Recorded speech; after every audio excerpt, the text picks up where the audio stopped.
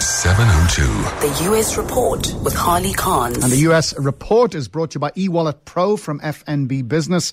FNB, how can we help you? A division of First Rand Bank Limited, an authorised FSP and credit provider. Hi, Harley. How's Hillary? It seems to me this issue over her health is affecting her campaign. People don't like the secrecy. Well, that's exactly the problem. I mean, it's not a big surprise, I guess, that someone with the stress and so forth of a campaign. I mean, if you shake 1,000 people's hands, you're collecting a lot of germs. So for her to wind up with a cold and even pneumonia, maybe not a huge shock, but the problem for her campaign is her level of secrecy.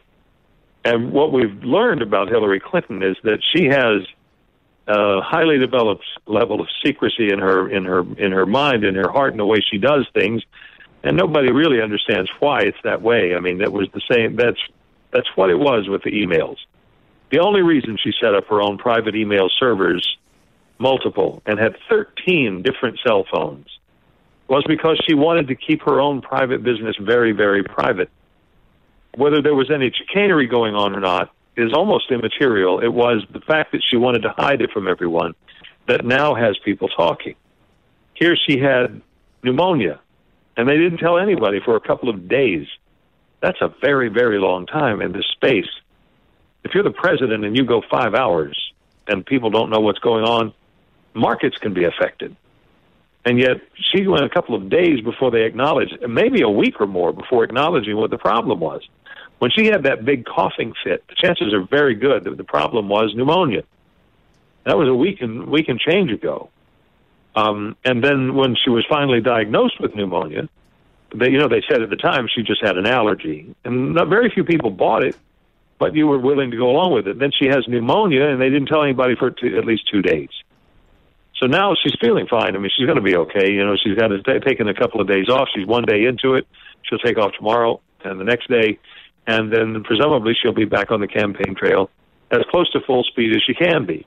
But most people are just hoping she'll be a little more upfront about whatever it is going on in her life if she wants to be the president.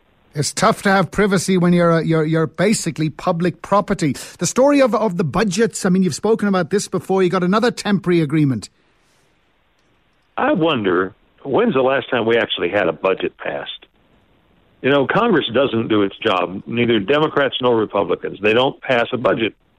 And so what they do pass are what are called continuing resolutions, temporary budgets, budgets to keep things going for a while.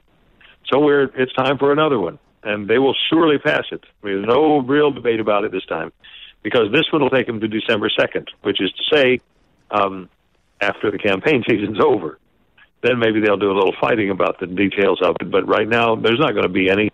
The president held a meeting with the members, and we came out of the meeting and said, well, there's no news there.